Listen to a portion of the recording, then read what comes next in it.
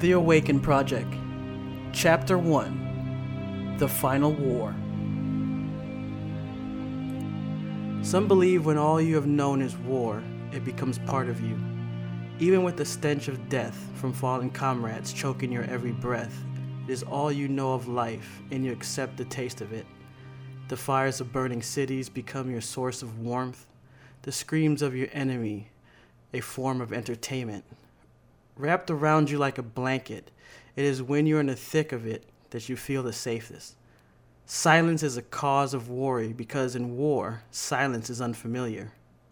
These sentiments came from those who fought during the global war, following in the footsteps of those before them. These men and women knew nothing but to fight. When you fight for so long that you forget the reason the conflict began, you push on because it has become instinct. For those like me who came in at the end, we have not had that need for battle imprinted upon us. Some consider us lucky for that, while many of us regret it. What I saw during the last few years of the war did not prepare me. I did what was asked for me, and I have felt lost of friends and more. When peace came, I was happy to accept it. I had no need to continue on. No hatred that I felt needed to be drained out of me. My life was not defined by the lives I took. Some believed their merit was only proven on the battlefield, and for them, perhaps it was. I believed I would earn my place elsewhere. Sadly, I was mistaken. They attacked without warning or reason. The world had seen less than a year of peace before they came. When the global war ended, I believed that with the nations coming together, humanity would enter into a new time of peace and paradise.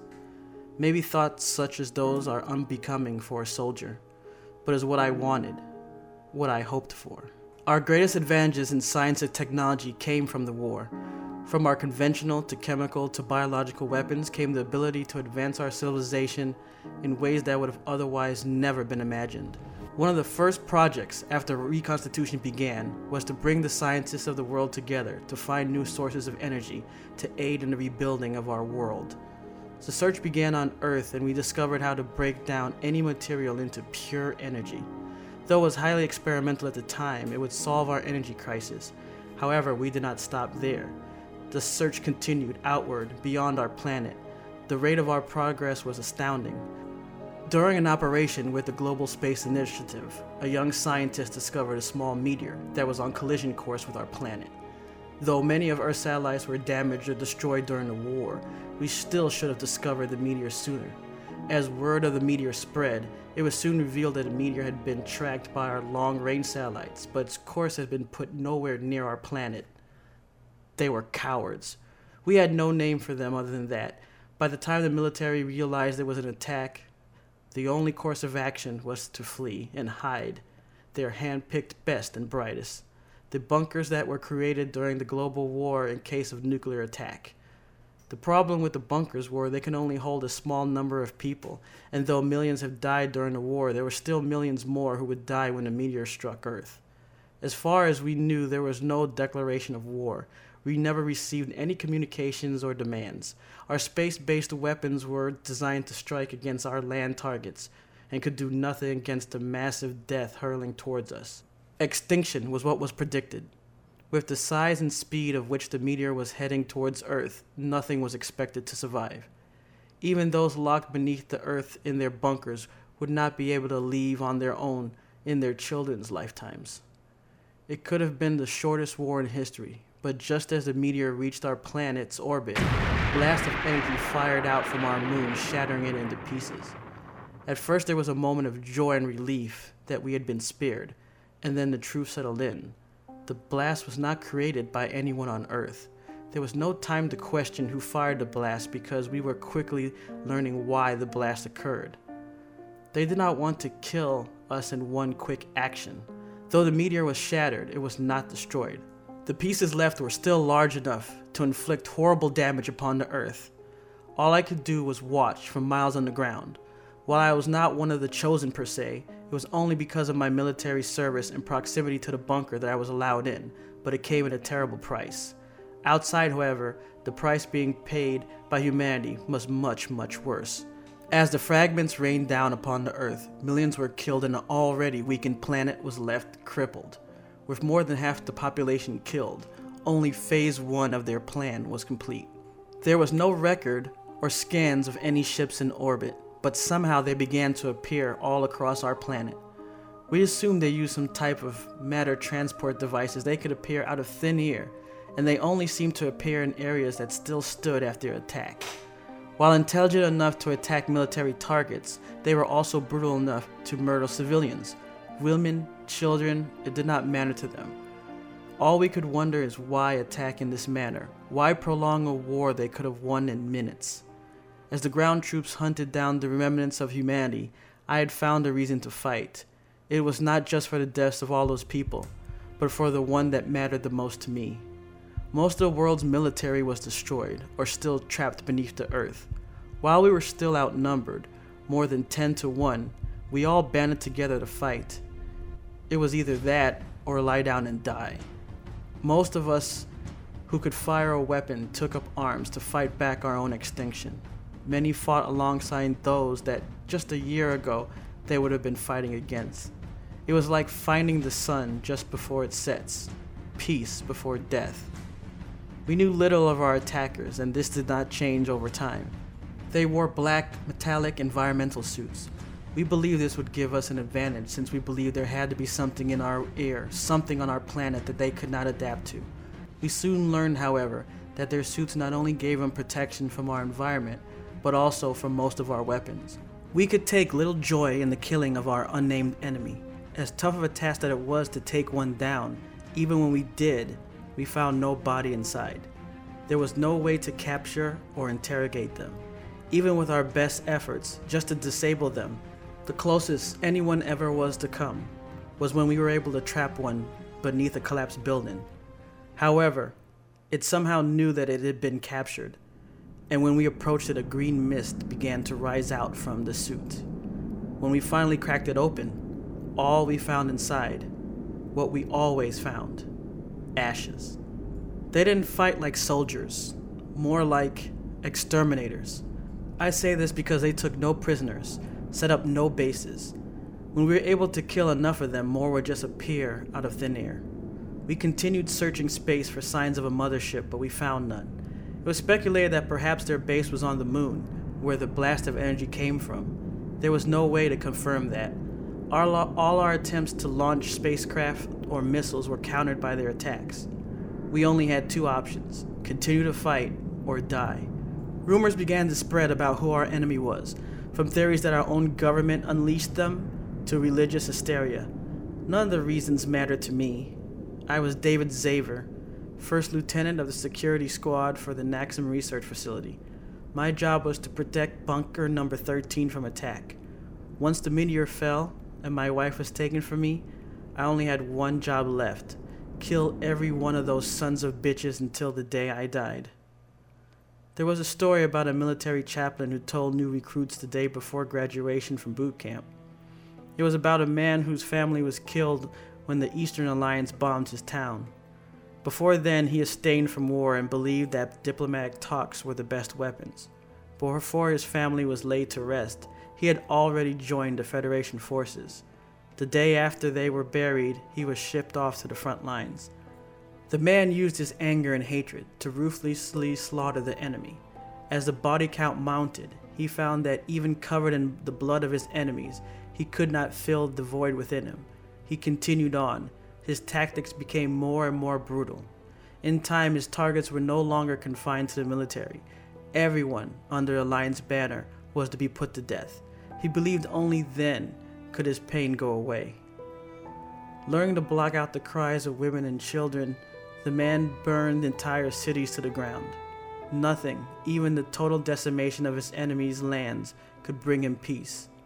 When he took a moment to close his eyes, all he could see is the blurred faces screaming in agony. After years of this, the man no longer cared about anyone, including himself. The battle continued, and there was more and more enemies to kill, but to this man, there was no reason to continue. One night, as he laid resting inside a hollowed building, he was attacked by an enraged man. As he fought against the man, he could see in his eyes the same burning hatred that he once had. The enraged man screamed that his family had been murdered by the man's hand, and that he was there to exact revenge. At first, the man put up a fierce fight to defend himself, but as the struggle continued, he realized he had become what he hated most in the enemy.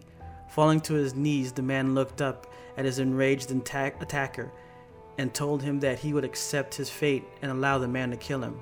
As the enraged man placed his weapon to the man's forehead, his hand shook as he prepared to fire. Closing his eyes, preparing for death, the man spoke his final words. He told the enraged man that no matter how many men he killed, it would not bring back his family. He said that revenge cannot heal a wound. No death would fill the emptiness within his soul. The enraged man kicked him in the face, knocking him onto his back. Placing his boot on his chest, the enraged man bent down, sticking the weapon between the man's eyes. He said that he was not killing the man to fill a void, but to prevent him from bringing the pain he felt to another human being. With those final words, the enraged man fired, killing him. That was the last person the enraged man killed. The chaplain told that story to teach us we fight to prevent the suffering of others. I did not buy it. Whenever a human life is taken, there is a void, whether it is a soldier or a civilian. Yet, I was still a soldier, and I still fought, and I still killed. 2 years later, I used the void left when my wife was killed to continue on. It did not matter to me the pain I may have brought to the enemy. They were not human, and they attacked us unprovoked. I promised myself I would not rest. As long as I had breath within my body, the war would never end. After numerous injuries, they pulled me from the advance team. I had spent the last few months patrolling Meridian City. I patrolled the streets surrounding the once beautiful landscape of what was the Unity Building. It was that building that the Global Peace Treaty was signed. A few years ago, its shimmering glass structure would shine out across the green grounds. Now, it was blackened and burned, a shelter for the dying. The night was cold and dark. The moon's light could barely shine through the thick smoke from the burning remains of the city. It was quiet, much like the cemetery it had become. My patrol was not so much to search for the enemy, but more to protect the few remaining humans left in the area. However, there was a potential for an attack. Factor Alpha, our top advanced recon team, had its base on the outskirts of the city. Though it had never been attacked directly, there was still a possibility. I personally believe they only told me that to make me feel as if I was still contributing. The time far away from the war did not dull my senses. I could easily distinguish the difference between a starving animal searching for a fresh corpse, a marauder, or someone looking for a weakened prey. Unlike the man in that story, my will to kill had not faded. My body was weakened, but my resolve remained as strong as ever. I made a promise to continue to fulfill my duty until I could return to the front lines, my reason for living. I had seen many things during these last 2 years. As we learned that our enemy had no established endgame beyond human termination, many people lost all hope. There were many people who turned to suicide when the enemy approached their town. They would kill everyone and burn the buildings and land to the ground. It was as if they were erasing our existence from the planet. Watching city after city fall, people could not help but turn to anything to help them deal with reality. Hope and faith were quickly cast aside as survival became the only focus. As I walked through the charred remains of Salvation Park, I thought back on my own loss of hope. There was no time that I thought of suicide. Even once I realized my wife was left outside to die, to take my own life after my wife had hers stolen would be an affront to her memory. I would never take my own life, but I would gladly give it away in battle. My thoughts were interrupted by a sound of something scurrying in the shadows. My mind could not make out what it was. It was small, but ran on 2 legs, not an animal. With my hands gripped tightly around my rifle, I shined its light towards the corner of a building. The footsteps came to a stop, just outside the light. As I moved the beam across the rubble, I saw it duck beneath the fallen bricks. I yelled for it to step into the light. Receiving no response, I slowly moved towards its position. By then I was certain it was not one of them. However, I had learned soon after we were freed from the bunker that the enemy can come from within as well. Without hope or faith and the rule of law only being to survive, humans can quickly revert back to the animals they once were. Unfortunately, in my time, I had to kill many of my own kind because of this. I moved closer and yelled once again, this time adding the warning that I was armed. It quickly ran from the rubble. Maybe a less experienced soldier would have fired, but I could tell by its movements that it was fleeing in terror. Regardless, I could not let an unknown escape.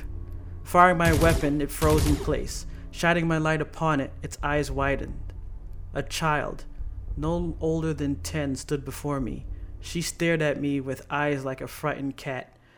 Covered in cuts and bruises, the child was seriously malnourished, her rags providing no protection from the increasingly cold night. Even though I was a child, I could not lower my weapon. Her eyes locked onto mine as if she was trying to understand what she was seeing. This was not a new sight, but it had been a long time since I had seen a child not in the hospital or the morgue. I spoke softer, telling her that I was a soldier and not to move. While it was clear she had no weapons on her person, often people would use children as a decoy for attacks. Slowly, I made my way towards her. There wouldn't be much that I could do for her except take her to the nearest shelter, but it would be better than to remain there. Taking careful steps, the closer I got to her, the lower my gun went. Just a few feet from her, I did something I had not done in 2 years. I smiled. She tilted her head. It reminded me of my golden retriever as a child. Then, in an instant, a look of panic shot across her face. My senses had dulled after all, I quickly realized. I only heard it as it flew by the side of my head. The grenade casing struck the ground directly beneath the both of us, the blast knocking us apart. This was an ambush, not by a human, but by them. The heat burned my flesh and blinded me. The force slammed my body against the ground.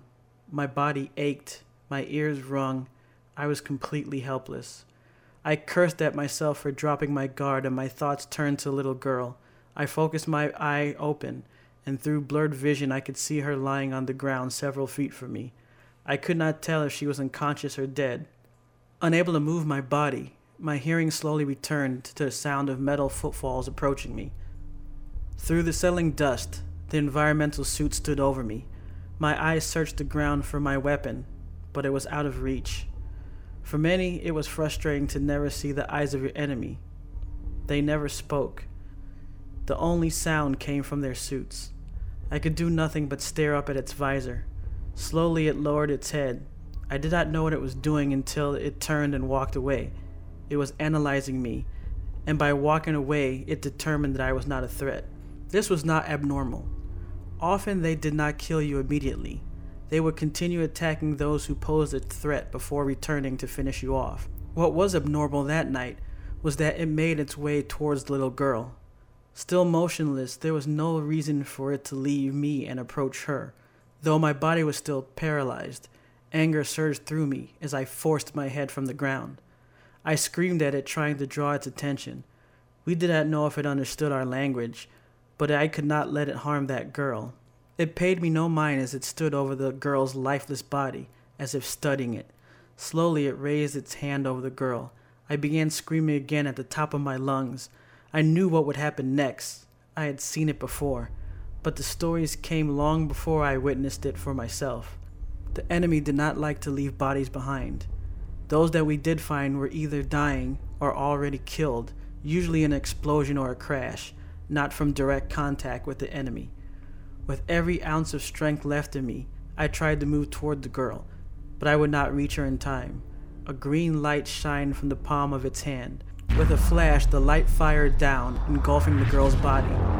She did not make a sound as her body disintegrated. I had seen death countless times, but this one did something to me. I could see my wife's face within hers. My eyes clenched together.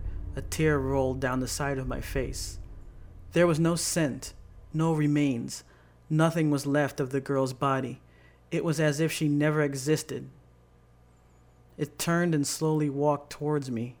I was next. I wonder if it wanted me to see her die. Though we never saw any emotion in the enemy, even with the death of its comrades, we had to believe they could feel pain, loss. There has to be emotion to war. If you cannot feel anything when you take a life, then you have no business taking it. If nothing else, we needed to believe there was some reason for them attacking us. It not only made it easier to continue fighting, but gave us a strange sense of meaning. We could never accept that we were just vermin to be exterminated. My remaining energy was draining from my body. I refused to lose consciousness. I wanted to see my end coming. I had failed to save that girl. I would not fail to die like a soldier. My hand slowly crept up the side of my body. Across my chest, 5 grenades sat attached to a dead man's pin. We called it Final Vengeance. Once the stories of our enemy's tactics spread across the Corps, we began outfitting everyone with 5 grenades attached to a single pull pin. You could detach each grenade separately and use them in battle, or if you were seriously injured, dying, they served a secondary purpose. Fight or die was not just a saying. It was who we were and what we did. One way or another, if we became injured, we would end up dead. No one wanted to die in a field hospital. No matter how good alpha medical doctors were, they could not save everybody. Honestly, they couldn't save many. It was a soldier named Fabian Vagan that was the first to use Final Vengeance. It was after his death we learned that 5 grenades could do the job. Since then, many had performed Final Vengeance, and every one of their names were recorded. As it stood over me, I was ready to join them. As it raised its hand over me, my thoughts turned to my wife. The green light from its hand shined across my face. The time was at hand. There were no final words. I just briefly closed my eyes to see her face one last time. My hand gripped the pin, and with a final motion, I pulled it. It did not react to the pins falling from the grenades. It did not matter. Soon both it and I would be dead. I did not know what would come next. I had seen enough. All I wanted to do was see the face of my beloved Clara and apologize that I could not have avenged her more.